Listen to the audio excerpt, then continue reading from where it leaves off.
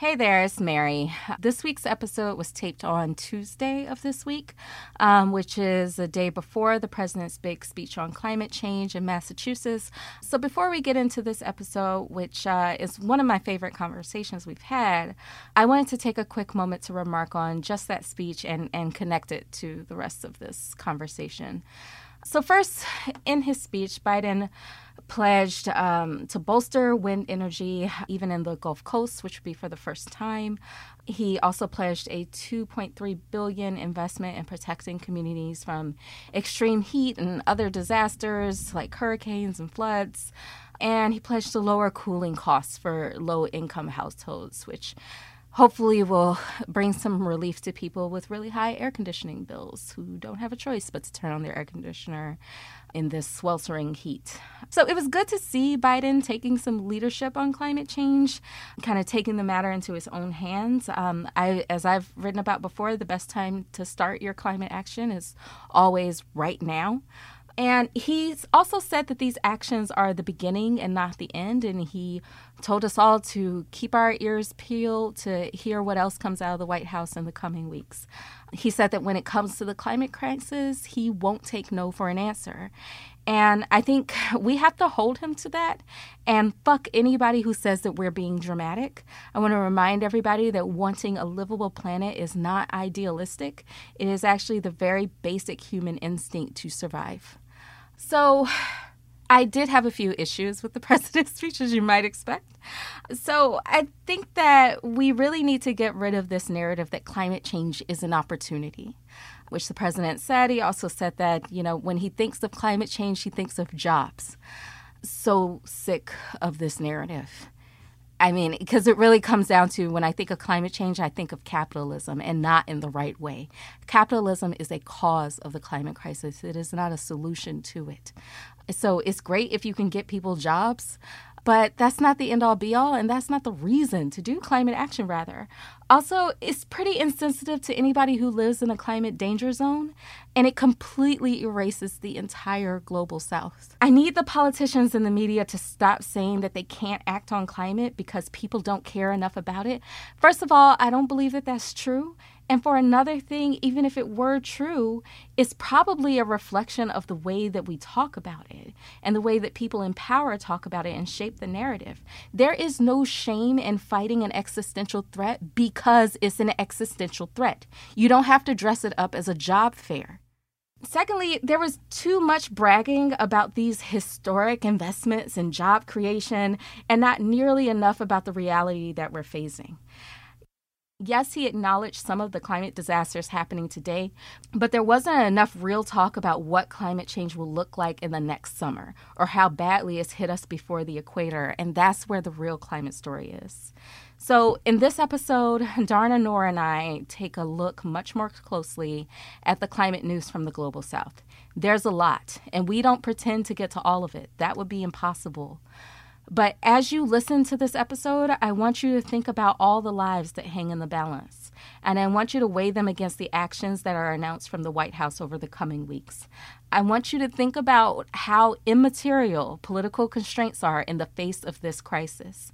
When you consider the outsized contribution of the United States to the climate crisis, it is absolutely criminal that the President of the United States could ever be considered an innocent bystander, especially when he's held high office since the 1970s. Lastly, I hope that Joe Biden listens to his conscience and finds his courage. This crisis demands it. Hey, hotcakes, welcome to Hot Take. I'm Mariana East Hegler.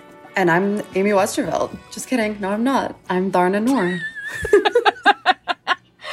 Nice try, but y'all don't sound shit alike. That's right. Amy will be back again next week, but this week we are joined by Darna Noor, Boston Globe environmental reporter and family friend. Oh my gosh. I am a family friend of Hot Take. Last time I saw Mary, we were literally hanging out with my entire family. And also I did this whole podcast season with Amy on her other podcast, Drilled. Yeah, you did. I really love that season about the fossil fuel industry and how it's infiltrated even the educational system. Oh my gosh, thank you. Anybody who hasn't listened to that should go do that right after they finish this episode, especially if you feel bad for how much you don't know or misunderstand about fossil fuels. Oh my gosh, yeah. We uncovered just like so much wild am I allowed to say bad words? I can't remember. We uncovered so You're much. not allowed not to. Okay, cool. We uncovered so much wild shit on that podcast. And I was so amazed to see how the patterns that I see like from fossil fuel companies all the time now dated back to like, literally 100 years ago. Highly recommend, not to be like, listen to a thing that I made, but highly recommend. No, you should go listen to it. I'm going to go ahead and underscore that. So Hot Take is definitely a pretty much a U.S. focused podcast. But for this episode, we wanted to take a minute to look at the climate news around the world, especially in the global south, which I know is really close to your heart. Yeah, for sure. My family is from India. And also, frankly, even folks who have no connection to the global south should just kind of realize that, a lot of the climate disasters we're seeing here now are disasters that have been seen in the global south forever. And we should just pay attention to people who are most affected by anything bad. Yeah.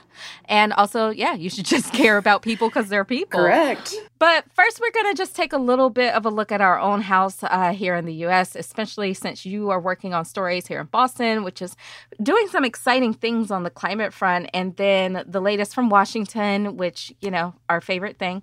And then we'll expand out into the rest of the world. Yeah, we're like that think local, act global bumper sticker, except we're doing the opposite. Yeah, right. We're going to start local and then go global. So without any further ado, I think it's time. All right, it's time to talk about climate.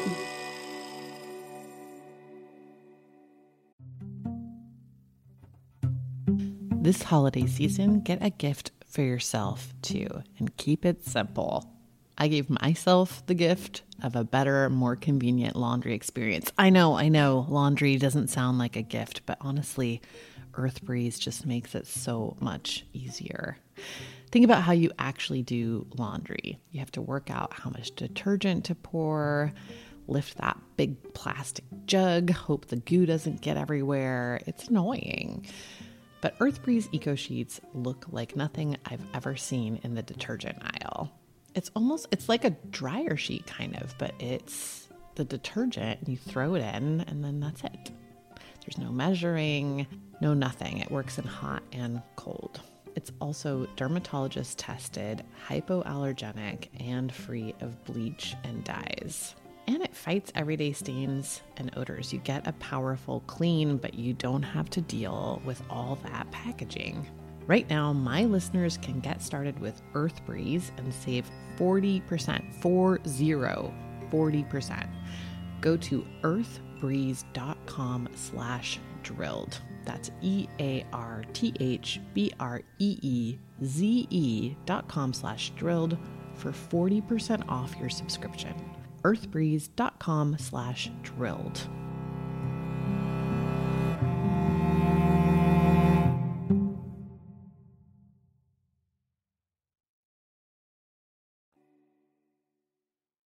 All right. So this time we're going to start in a different kind of place. We're actually going to start with what, please tell me, is good news, Starna, out of Boston.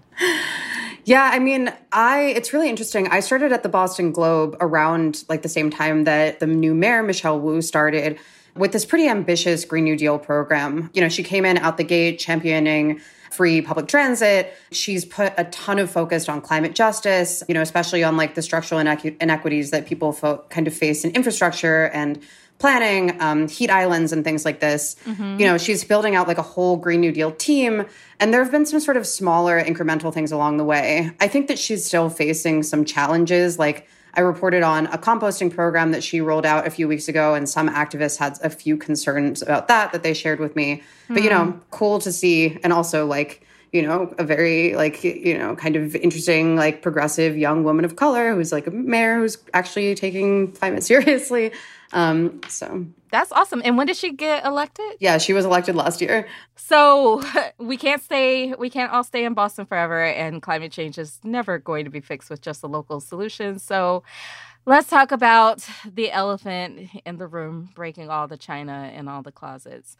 The latest with the Build Back Better situation. God. But the latest like shot to the heart of all the climate folks out here is that Joe Manchin has fucked us yet again. Yeah. Oh my God. It's so just wildly depressing. It is. Yeah. So, I mean, I'm sure folks who are listening know, but Manchin basically was like, I'm not going to support any big, sweeping, ambitious bill that the Democrats want to pass, like a big spending bill, if it includes too many climate measures or other good things like, taxing rich people. And it's because he doesn't want to increase inflation, which I don't get. I don't get how those things are connected because, you can't have inflation or deflation if the planet's fucking dead. Yeah. Also, like, I just don't understand why there's so little interest in, like, part of the reason that we have inflation in the first place is because of high gas prices. That seems like a pretty obvious climate issue, but whatever. Also, like, green jobs are like such a huge focus of like Democrats' climate plans, whatever. And then like, come on, this is like such a good opportunity to like help people deal with inflation by having like good jobs available and whatever. Anyway. Exactly. And this is how you know that economics isn't real, because it's like he can just say like, oh, I don't want to vote for this because of inflation. And like nobody understands how inflation works. Nobody knows how the economy works. So it's not like you could be like, yeah, that doesn't make sense. Like for sure, that doesn't make sense. Like, people don't understand how the economy works. You can just say anything. Yeah. Also, well, whatever. This is like a whole other thing. But the idea that the solution to inflation should be that people have fewer jobs and get paid less and everything is also just infuriating. But whatever. Exactly. I will say, though, that, like, I have been a little bit frustrated to see a little bit of the coverage on this. I do think that it's, if Manchin doesn't support this bill, that's really bad and, like, could be, a huge, huge missed opportunity.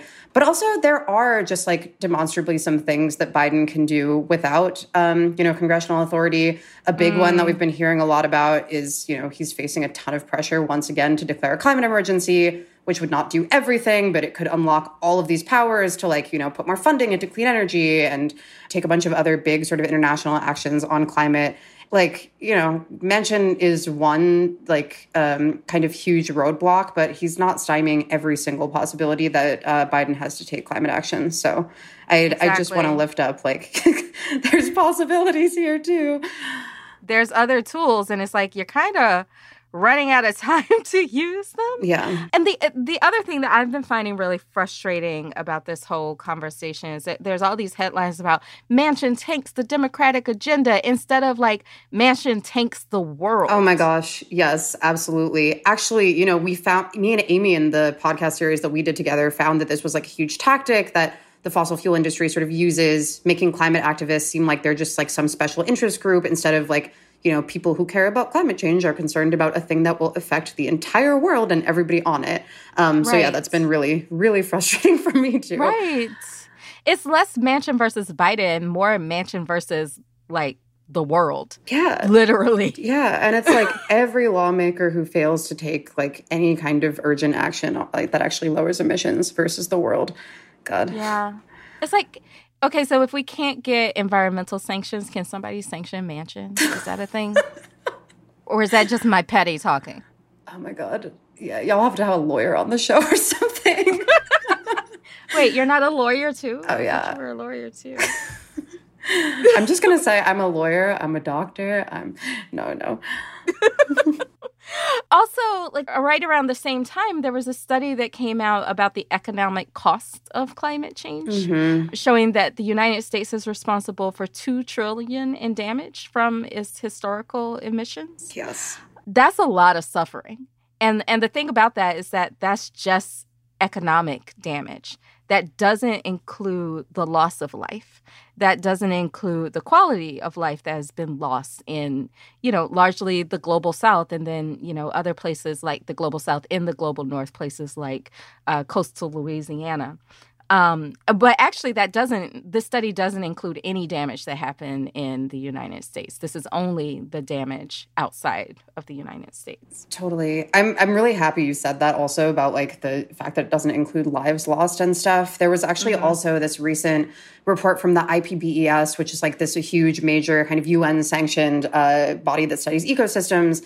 And it just put out this other report that basically found that our focus on only like economic value and economic damages is really imperiling all life on Earth, which is, kind of something that we all know, but also like pretty shocking to see a body that has UN authority say something like that. I think it's, reducing like human suffering into numbers that fit on the spreadsheet is just like kind of mind-boggling to me. Yeah, I mean, it's also, there was a study published back in February of this year that identifies that the world spends at least $1.8 trillion in state subsidies that are financially encourage companies to extract more oil and convert wildlife habitats into farmland and cut down our few remaining rainforests. Oh my gosh, totally. And also researchers have been, like all kinds of researchers have been expecting exactly this kind of economic devastation for decades. Yeah. In 2010, there was this unpublished UN report that basically found that no one was paying for the environmental damage that would cause air pollution and like industrial pollution, the loss of fisheries and soil health and all of these other impacts. And this is something that, again, many researchers have been saying this for years and years, but it seems to kind of not be part of the conversation still.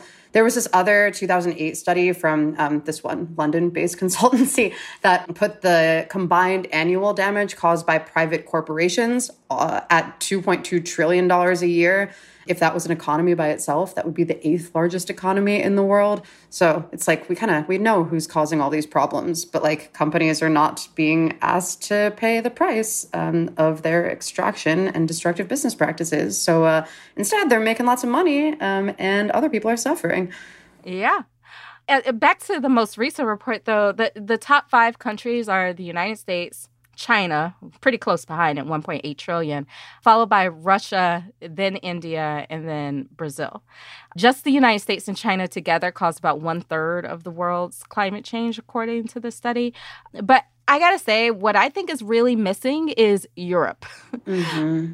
None of those countries are big enough to like really be a country, if we're being honest. Like, I think Texas could take them. That whole ass continent is like tiny. So I don't understand why they get to obfuscate their contribution to climate change by the fact that they are small countries in and of themselves. But if you were to do a study of this by empire, I think we're looking at a very different story. Yeah, we should treat Europe like the US in some ways. Yeah. Or honestly, the fossil fuel companies are an outgrowth of these empires. Yeah. Oh, 100%. Went to places like India and Saudi Arabia and forced them to dig up their oil. And then, like, what is owed then? This also brings us back to the classic question in climate circles of what about India? And what about China? Right. And so that drives me crazy. So I think that's why it's really important for us to have this bigger conversation about climate change around the globe, and particularly around the global south. And, especially as everybody's clamoring for the Biden administration to fucking do anything, I personally am annoyed by how many pleas for action are sort of supported by the heat wave in Europe and the heat wave in the United States, when climate change has been a very harsh reality in the global south for decades and we didn't care enough. So we're going to talk about that today. We're going to bring that missing part of the conversation in today. But first, how does the moon cut his hair? How does the moon cut his hair? Yeah. I feel like these get weirder every week, Mary. Wow. Darna, I put a lot of thought and care into these Hold things. on, I'm thinking. I have no idea. With a comb that's made of cheese? What? I don't know. Wow. I appreciate that effort, but eclipse it. Oh, of course he does. Yeah. Damn, I could have gotten that one. I should have tried a little harder. I know. You should have practiced. I should have. Hot Take is brought to you by Magic Spoon. Who doesn't love cereal? The crunch, the sweetness, the way you accidentally eat a whole box or sneak it as a midnight snack. Magic Spoon has truly innovated and changed the game with sugary cereals. They spent time to perfect the crunchy texture and develop an astounding variety of flavors so that they always hit the spot, but without any of the things that are bad for you. Also, fun fact, Magic Spoon is personally endorsed by pig wrestler and alligator expert Sarah Sneath. She's a big fan. Yeah, it's true. It's true. Yep. So if you want to wrestle pigs and if you want to know everything about alligators, you need to eat Magic Spoon too. It has 0 grams of sugar, 13 to 14 grams of protein, and only 4 to 5 net grams of carbs in each serving. It's low carb, keto friendly, gluten free, grain free, soy free, and only 140 calories a serving. Amazing. You can build your own box with a huge variety of appealing flavors. From the classics to the cult faves to the indulgent ones. You can choose from cocoa, fruity, frosted, peanut butter, blueberry muffin, maple waffle, honey nut, cookies and cream, or cinnamon roll. Whatever flavor you're craving, Magic Spoon has it. And you'll really love how many options they have because whenever you're in an adventurous mood, you can try new flavors. Go to magicspoon.com/HT to grab a custom bundle of cereal and try the magic for yourself. And be sure to use our promo code HT at checkout to save $5 off your order. And Magic Spoon is so confident in their product, it's backed by a 100% happiness guarantee. So if you don't like it for any reason, they'll refund your money. No questions asked. Remember, get your next delicious bowl of guilt-free cereal at magicspoon.com/HT and use the code HT to save $5 off. Thank you, Magic Spoon, for sponsoring this episode. Temperature-controlled sleep repairs muscle after a hard day's work and improves cognitive function so you always start your day feeling sharp and alert. So imagine waking up and not feeling tired. Chili Sleep can make that happen. Chili Sleep makes the Uller and Cube sleep systems hydro-powered, temperature-controlled mattress toppers that fit over your existing mattress to provide your ideal sleep temperature. These luxury mattress pads keep your bed at the perfect temperature for deep sleep, whether you're asleep hot or cold. These sleep systems are designed to help you fall asleep, stay asleep, and give you the confidence and energy to power through your day. Has that been your experience, Amy? It has. Actually, I love a cool sleep, and I find that it does really help me get better sleep, like a deeper sleep. It helps me wake up feeling really refreshed and energized. Big thumbs up from me for this product. For an extra layer of comfort, they also make the Chili Blanket, the only weighted blanket that can also be paired with a control unit for the ultimate sweat-free sleep. Head over to chilisleep.com/HT to learn more and save 30% off the purchase of any new Cube or Uller sleep system. This offer is available exclusively for Hot Take listeners and only for a limited time. That's Chili, CHILI, sleep.com/HT to take advantage of our exclusive discount and wake up refreshed every day.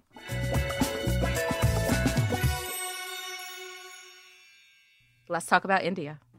So if you're listening to this, it's probably no surprise, right, that India is really on the front lines of climate change in many, many ways. There are studies that show that, since from like March to May of this year, India and Pakistan and large parts of South Asia, experienced heat that would have basically not been possible without climate change, or at least, made it significantly more likely, 30 times more likely. And we had the second hottest pre-monsoon temperatures, so, temperatures before monsoon season since 2010. This summer of 2022 has been the second hottest since the summer of 2010, which was also just like a sort of record-breaking year. And this year, it's looking like a monsoon season is going to be super, super dangerous. And I think that, heat waves don't really get a lot of attention sometimes. We think of them as like things that are kind of annoying and things like this, but they're actually one of the most deadly things, like one of the most deadly forms of extreme weather, one of the most deadly natural forces in the world. They're actually the second most deadly natural force in India. And, because there's like not a lot of focus on these impacts a lot of the times, most heat deaths or heat-related deaths are probably actually going unreported or unnoticed or misreported. So, this is taking huge amounts of toll on every sector of the economy, especially like a big one is the agricultural sector.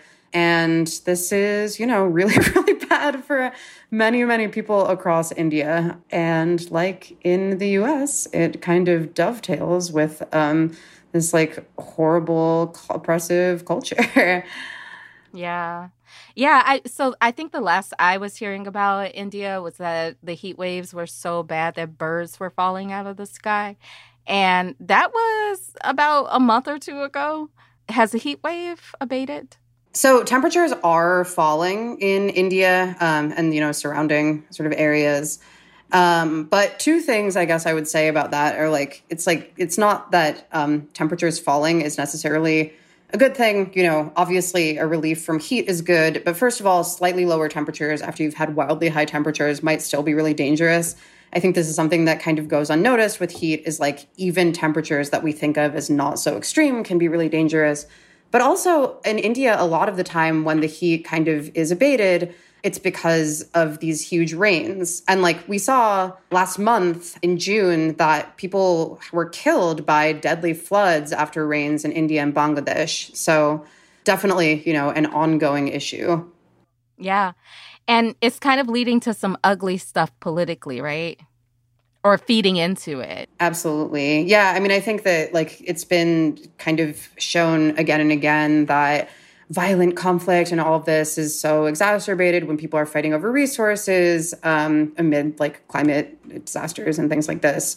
And it doesn't help that the lovely Modi administration in India is not exactly trying to foster a spirit of togetherness. We have talked a bit about the BJP, which is the sort of right-wing leading party in India, falling into this sort of principle called Hindutva, which is like a basically, nationalist sort of conflation of what being Indian is with being a Hindu. And so, that leads to a bunch of things that are really bad for climate action, whether it's like kind of promoting kind of spurious science stuff, like BJP leaders have recommended drinking cow urine as a solution to COVID. Oh, word? Yes.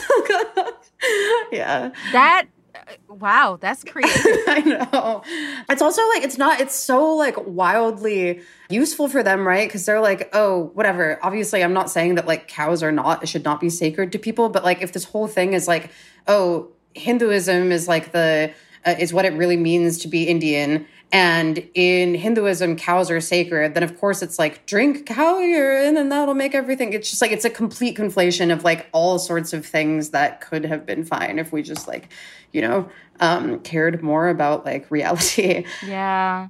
And I feel like Modi has been able to, or at least until very recently, was able to style himself as a climate, hero. Totally. Internationally. It's true. And it's not until you get a bit closer that you realize he's into some pretty oppressive and nasty stuff. And which also proves the point that all climate action is not climate justice. Very much so. I mean, also he's framed himself as a climate leader by making all of these flashy pledges. And I don't claim to be an expert on Indian climate policy, but just some of the stuff that he's whatever. Okay, last year he announced that India was going to adopt this net zero emissions target by 2070. And I'm not saying that decarbonizing India is going to be easy because the country is still getting half of its electricity from coal. And it's got tons of people. And obviously, I truly believe that rich countries in the global north should lead the transition. But 2070, net zero by 2070 is just not at all in line with what the best available science says. Also, he didn't even convene his climate change council for years. And on the climate justice front, I'm sure many people remember that there was this huge protest movement last year that farmers in mostly Punjab, where my family's from, were holding against these proposed farm laws, that ended up actually getting rolled back. And the Modi administration just cracked down on these farmers so hard when it turns out that part of what they're actually protesting is totally exacerbated by the climate crisis. Obviously, if it's really hard to grow things and your profits are much, much lower because of that, you're going to be totally squeezed. And if what you hear from the administration that's running your country is you know what we should do? We should deregulate this sector and make it so that maybe you should actually have less money. Of course, you're going to be angry about that. So why not put your efforts into helping people to weather those climate changes? Instead of like building camps for refugees. And India is having a lot more climate refugees. 100%. And instead of like accepting them in, not only is he not doing that, he's sort of like threatening to strip citizenship of marginalized citizens in India. He also put Disha Ravi in jail, the 20-something-year-old Indian climate activist. Absolutely. Yeah. And when other climate activists like came out in support of the farmers' protests, they went pretty hard against them too. So yeah, I would not say that he's a climate hero exactly. He's not your climate bae? No, he's not. Narendra Modi is not my climate bae. I think that's a pretty good choice. I also want to talk about what's happening in Sri Lanka. Have you been hearing about the thousands of protesters storming the presidential palace? Yeah, I think that as we're recording this, they recently hit their 100th day of this big protest movement. Yeah, of storming. Their 100th storm day. Wow. It's pretty wild. That's kind of crazy. But I mean, good for them because it's not without reason, right? Yeah, there's just this absurd economic crisis happening in Sri Lanka. It's shutting down so much of the country. There's inflation and huge food shortages and all this crop failure, just untold amounts of human suffering. It's just totally wild. So not too far away from Sri Lanka, by global standards, there's also the world's first floating city is being built in the Maldives. That's 5,000 floating units. This, basically like a city, homes, restaurants, schools. It's supposed to be open for business in 2024 and done by 2027. And it's not meant to be this flashy sort of thing necessarily. It's supposed to be a practical solution to climate change. And the hope is that if the city floats, it could rise with the seas. What do you think about that? I think it's really interesting. I mean, I think time will tell how well it works. But obviously, the Maldives are perhaps the place that is the most on the front lines of climate change. Whenever you hear about, whenever you see those maps that are these are the places that will disappear because of the climate crisis. Yes, it is very true that Florida is deeply at risk and, our beloved state of Louisiana. But also, the Maldives is facing just such an imminent level of climate disaster. And anything that can possibly work to help them weather that not storm, you know what I mean? Anything that can help them weather this just coming shitstorm, I guess is maybe a better way of saying it, is really good because it's just utterly devastating. Yeah. And for folks who don't remember, the former Maldivian president, Mohammed Nasheed, was a major climate hero at the turn of the decade. He was also the first democratically elected president of the Maldives. And he's known for holding an underwater cabinet meeting in 2009. The Maldives was basically the moral leader of the UN climate conference held that year. Totally. Yeah, they are always among the most outspoken leaders at any UN climate conference. And with good reason, they're totally on the front lines of the crisis. Yeah. Unfortunately, less than a year into his presidency, he was forced out of the country at gunpoint, and he was replaced by an authoritarian government that basically ripped up the Constitution and arrested his opponents. And he had to go out into exile, spending part of that time actually in Sri Lanka. I don't know. We'll see what happens with this floating city. Yeah, I'm very stoked to see how it goes. They have some of those cities under consideration in other places around the world, too, like South Korea and Bhutan. So this might be the new thing. And I mean, I wouldn't be surprised to see if it comes to the United States, because Southeast Louisiana is definitely losing a lot of land to the ocean. 100%. Yeah. God knows that we could use it in many parts of the U.S., too. So exactly. What did the ocean say to the beach? See you later? Not bad. But it said nothing. It just waved. Oh.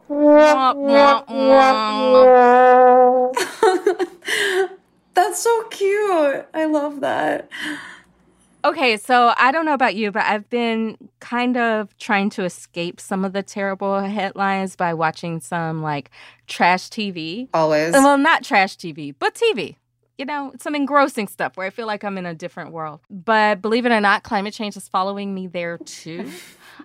which I actually think is a good thing. Definitely. Because I complain a lot about how climate change is not depicted in pop culture, and that's kind of a problem. So I started watching Morning Show on Apple TV. I was not expecting there to be such a strong climate and fossil fuel narrative in there, but it starts off with a protest outside of a coal mine in West Virginia. And the anchor, who's basically like kind of like a neither right nor left type of person, or at least that's her brand. And she is like against the coal mine. How have I not seen this? You can find it right now on Apple TV. Sponsored. Yeah, I was really surprised by that. And she like finds this pro-coal protester and like is like, tell me 5 things you know about coal, and he can't. Like, all of them are talking points that he's been told. Like, he's like, oh, there's clean coal and blah, blah, blah, blah, blah. And she's like, actually, no, that's not true. None of those things are true. Or that coal is a job creator. She's like, actually, that's not true. You've lost all of these jobs. And what's interesting is that she seems to be against coal, not because of global warming, but because the coal mines are like this, you know, evil corporation that's been fucking West Virginia. The show sounds good. I want to check it out. Yeah, it's actually been really good. I haven't caught up to like all the latest seasons, but so far I'm liking what I'm seeing. The other show I've been watching is The Anarchist on HBO.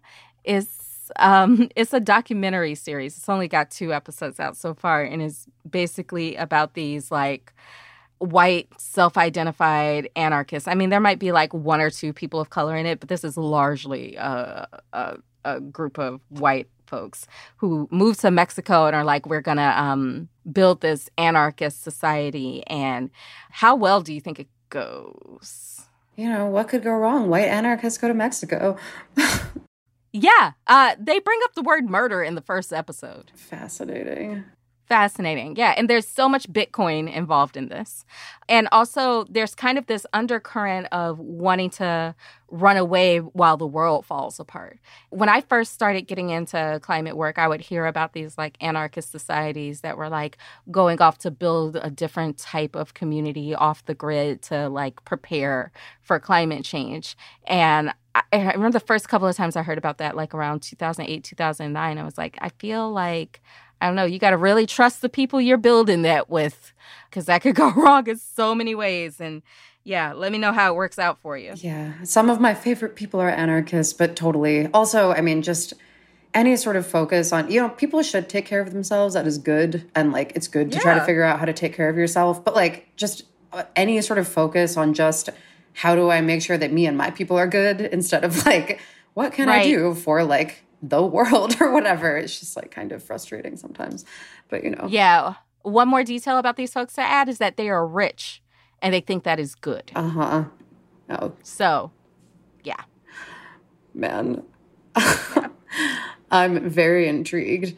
I have been trying to escape from my climate woes by listening to the music I used to like when I was like a teenager. I was listening to The Roots recently, and I found actually that The Roots are one of the headliners of this. This is so wild. Literally, the thing is called The Big Climate Thing. And it's this like big climate themed festival happening in New York during Climate Week, which is, you know, if you're not familiar, just this big like week full of big corporate pledges that oftentimes don't super check out. But, you know, lots of good people are playing. Sheryl Crow's going to be there. Princess Nokia is going to be there. Mickey Blanco is going to be there. So I don't know. Mm-hmm. Are you going? I don't know. I got some time to decide. It's in September. If you want to get tickets or whatever, I don't know how to do that, but I'm sure you can Google it. I feel kind of torn because I'm like, I don't know. Climate Week, you know, has sort of rubbed me the wrong way in the past by sort of having corporate stakeholders at the table, quote unquote corporate stakeholders, but not really having that much like room for democratic decision making or whatever. But also like, why would I not want to see Mickey Blanco? So I don't know. I mean, it sounds like a good show, whatever. Awareness raising seems to have not really done the job so far, but like, I do love going to shows and drinking beer outside. So I don't know, maybe. Do you want to come there? I think you should do it. I mean, I do, but I don't think it's worth me flying to New York for that. It's not worth the carbon emissions of your flight to New York. I don't think so. But I am interested to see how climate is going to show up in music more often. Me too. Because I think, what's interesting is I was watching the This Is It documentary with Michael Jackson, and it's all about climate change, which wild. Completely went over my head in 2009 because I wasn't ready. And Earth Song is one of the few songs about climate change that I can think about. So corny. And it's so fucking corny. So But corny. I respect the effort, So, yeah, it'll be interesting to see more and more of this come up in music. So if you go, I want you to report back. All right, will do. I will definitely do that. What has more letters than the alphabet? The post office? Whoa, look at you. I got it. Oh, you got it. Yeah. Oh my God. I'm so excited. It's only looking up from here. Do I get a prize? No. Okay, damn.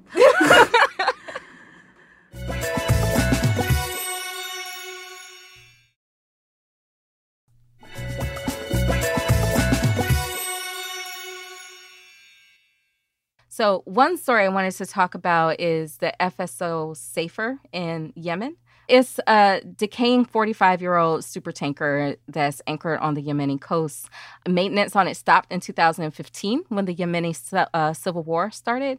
Experts say it's not a matter of if, but when the oil on that tanker leaks into the water. God, so scary. It is. This tanker holds 1 million barrels of oil, and that's more than all of the oil spilled in the Exxon Valdez spill, one of the worst spills in U.S. history. It has the potential to devastate marine life in the region, gut the fishing industry, wreak havoc on shipping lanes, including the Suez Canal. Remember when everybody was upset about that big boat in the Suez Canal? Totally. This is the story that you didn't hear when you were reading about the Suez Canal. Yeah. Yeah, it was the wrong boat. Yeah. I mean, yeah, they needed to move that boat too, but that boat wasn't carrying the oil. Yeah.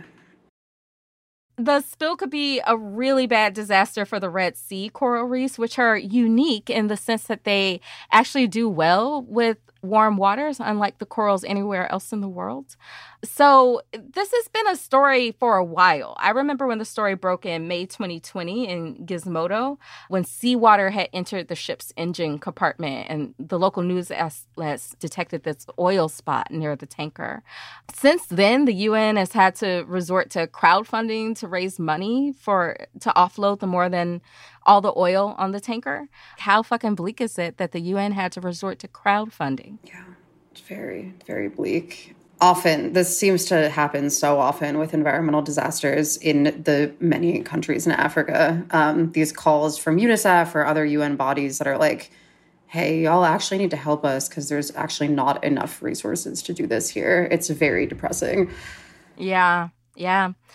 The UN was trying to establish diplomatic relations with the Houthi rebels to get started in January 2021, but they couldn't even get those relationships started. And as far as today, UN had hoped to get started on cleaning up the oil this month, but they haven't raised the funds, and it's just, goddamn, this is bleak. Yeah, and so if you bleak. think that oil spill is going to stay contained to Yemen, you are very wrong. Correct. Very, very, very wrong. Just like the war in Ukraine is affecting food prices everywhere, this is going to devastate the supply chain. 100%. And also, the drinking water supply is going to, in emissions, it's bad. It's bad. It's real bad. Yeah. And at the same time, there's the drought in the Horn of Africa. God, yeah. I mean, speaking of things that the UN has been like, we don't have enough resources, please, richer countries, help us do something here. The Horn of Africa drought has been just completely devastating. I did some reporting when I was at Gizmodo, I think, on this. And I think that recently, maybe it was UNICEF, a UN body, just again was like, hey, please, rich countries, help us. They're in the fourth straight season of failed rains right now. And it's causing one of the worst droughts in East Africa in a decade. Horn of Africa just saw, I think it's fourth straight season of failed rains. And this is one of the worst droughts that East Africa has seen in decades. This past March through May season was the driest on record in the past 70 years.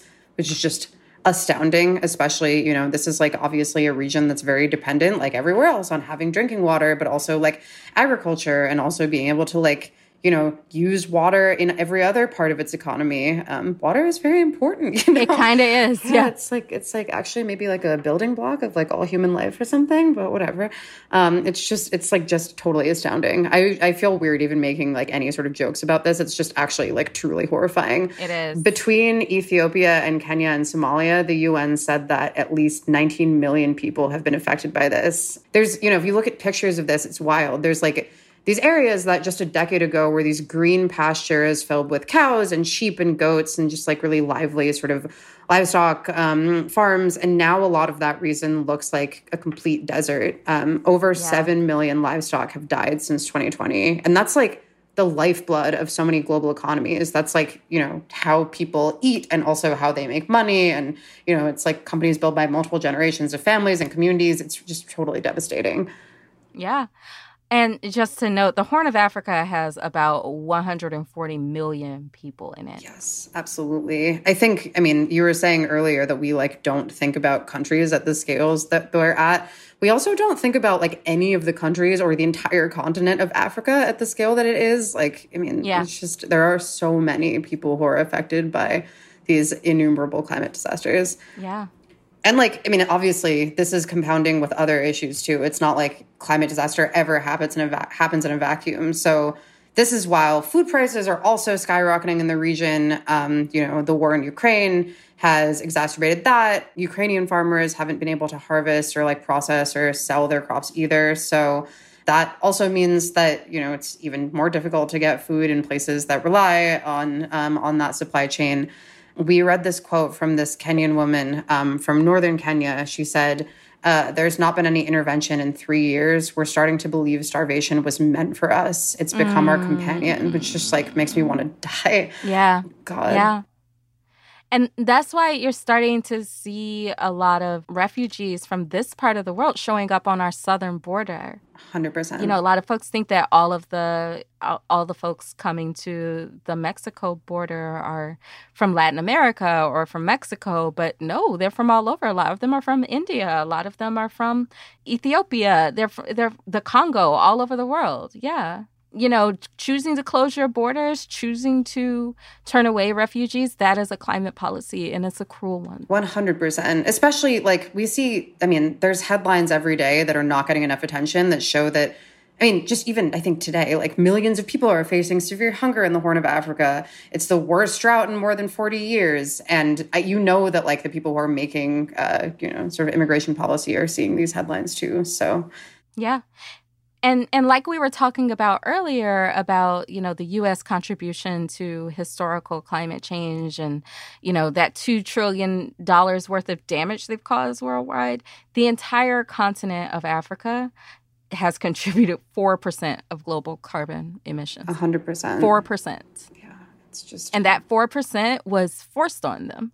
And so it's like, so Africa, I think it makes sense to talk about Africa as a continent in this aspect, but it makes no sense to talk about Europe as a continent when, like, the British Empire was anything but just that little slab of land that is the UK. Totally. I think also, like, so often, not that it's not good to look at, like, the solutions that people are actually undertaking in their own communities and everything. But, there's this kind of example of this like trap of thinking of everything in terms of resilience when residents of places that are very under-resourced are sort of championed for sharing what little they have when, like, it turns out that once again, so many wealthier nations are not providing the kind of aid that countries like those in the Horn of Africa need. That aid may never come. And, obviously millions of people are going to be affected by that. And many people will die because of that. And as always, the people most at risk, are women and children and the elderly. And that's true of, many sort of like secondary climate impacts. Like those are also people who are very affected by food shortages, but also like most vulnerable to climate change. Africa is the continent that is perhaps most vulnerable to climate change. So, if you want to hear more about why resilience is a myth, a hack, and a fraud, listen to last week's episode with Ko Bragg and Amal Ahmed. Speaking of plugs, how do astronomers organize a party? Oh my God, I don't know. They plan it. Wow.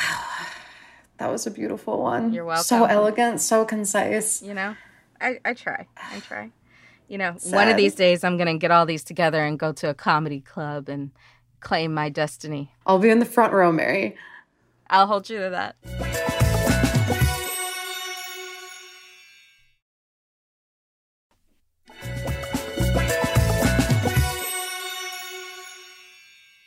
Okay, now for the surprise section. Did you bring a surprise? I have a surprise. What's your surprise? My surprise story of the week is by Stephen Semler in The Outrider. And it's about a thing that I just love to, talk about because it seems that so few people are, which is that the budget request that Biden made puts so much emphasis on military spending that it could basically undo the sort of meager wins for the climate that are in there. So the military section of this spending consumes more than half of this budget. It's wow. a $1.6 trillion budget request.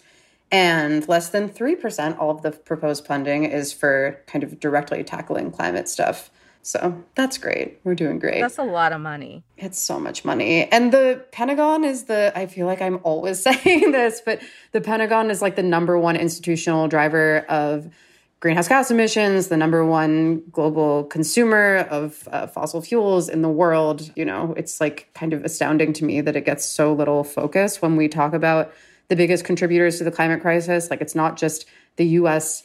Energy system. It's also like what that energy system and transit and all of that is fueling. And what it's fueling is a war machine a lot of the time. Can you say a little bit more about how it uses fossil fuels? Because I'm not sure folks understand that. So, there's like tankers, jets, all of that. Also, all of the fuel that it requires to power military bases. So that's like the sort of greenhouse gas effect.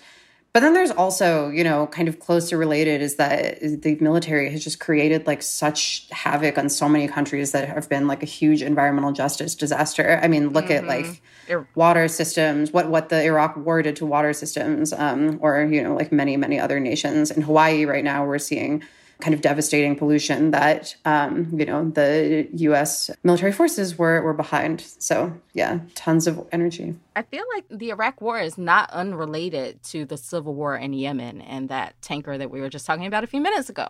Yeah, big time. I mean, and again, more proof that the climate crisis is like such a huge driver of kind of whatever unrest feels like such an understatement, but of like violence. And it's something that the U.S. seems to think the way that we should deal with that is just by pouring more money into militarism and not like, providing humanitarian aid and stuff like that. Yeah.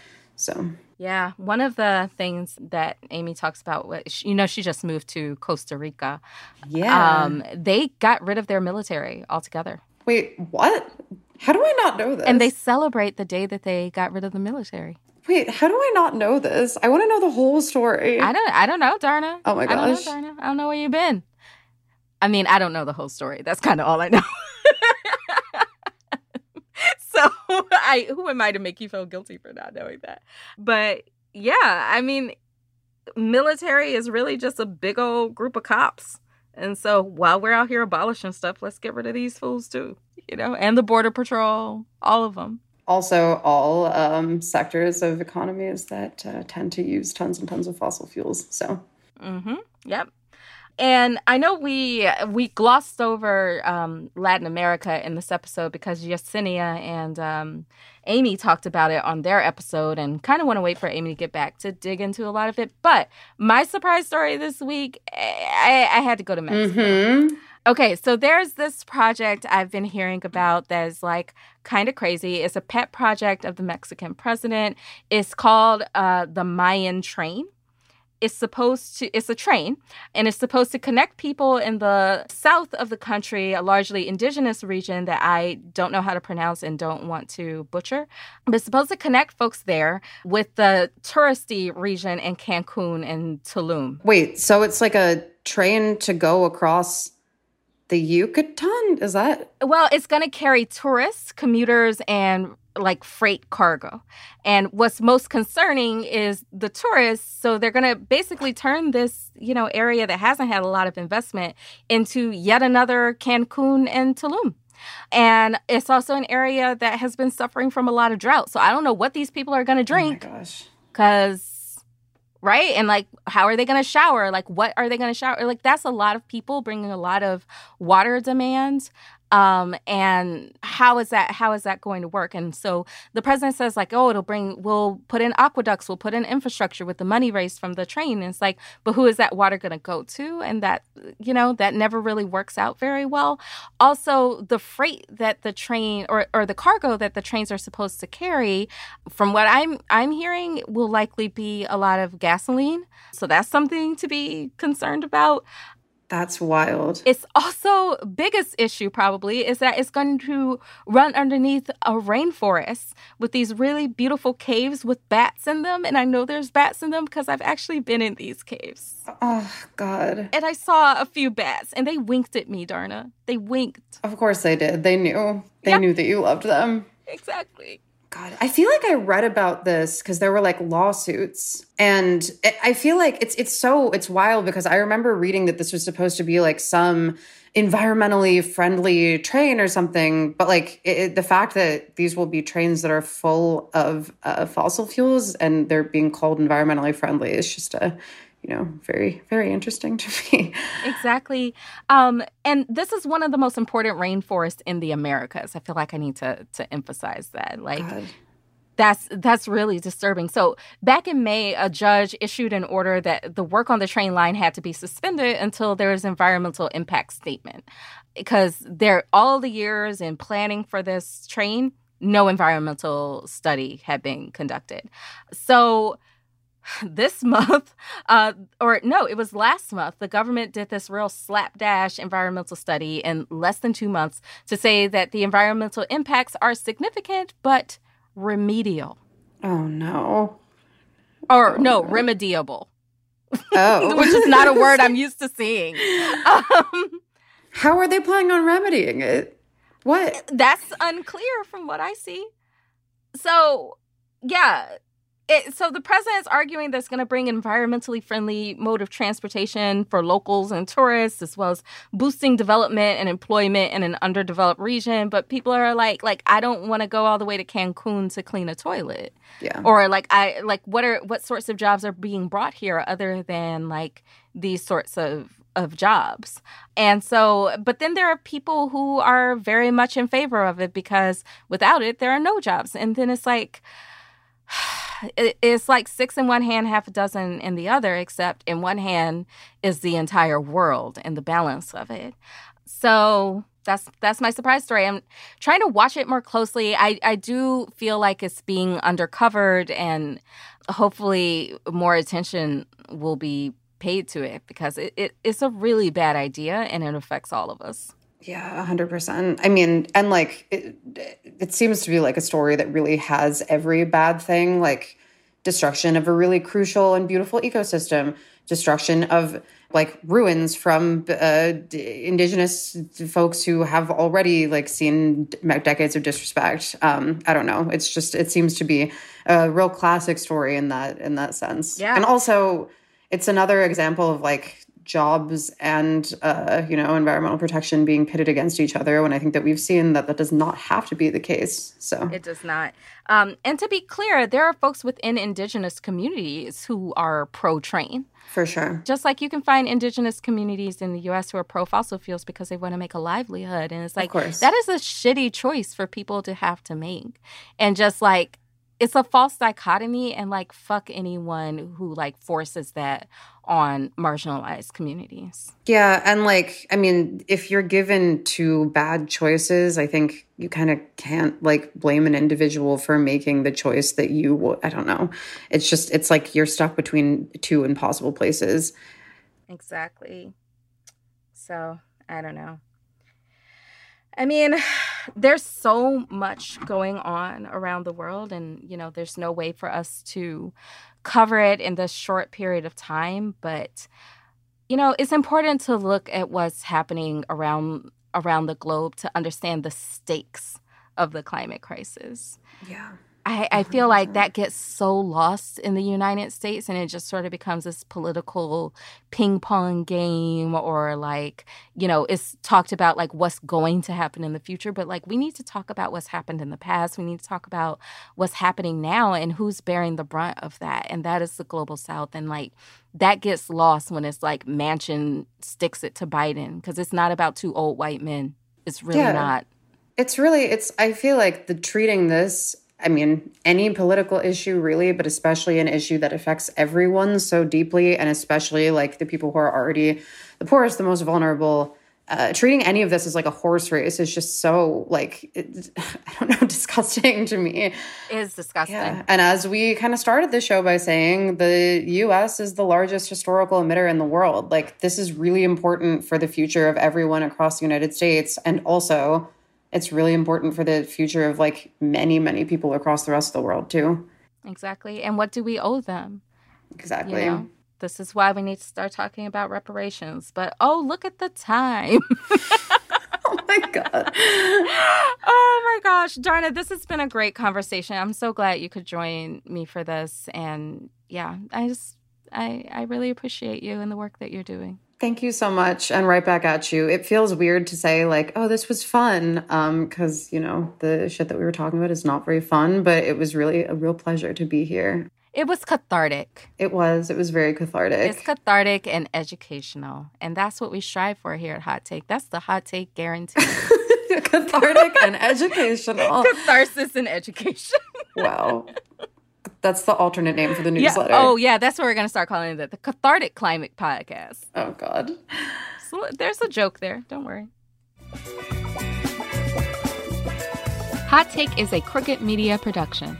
It's produced by Ray Pang and mixed and edited by Jules Bradley. Our music is by Vasilis Fotopoulos. Thamali Kodakara is our consulting producer. And our executive producers are Mary Anais Hegler, Michael Martinez, and me, Amy Westervelt. Special thanks to Sandy Gerard, Ari Schwartz, Kyle Seglin, and Charlotte Landis for production support, and to Amelia Montooth for digital support.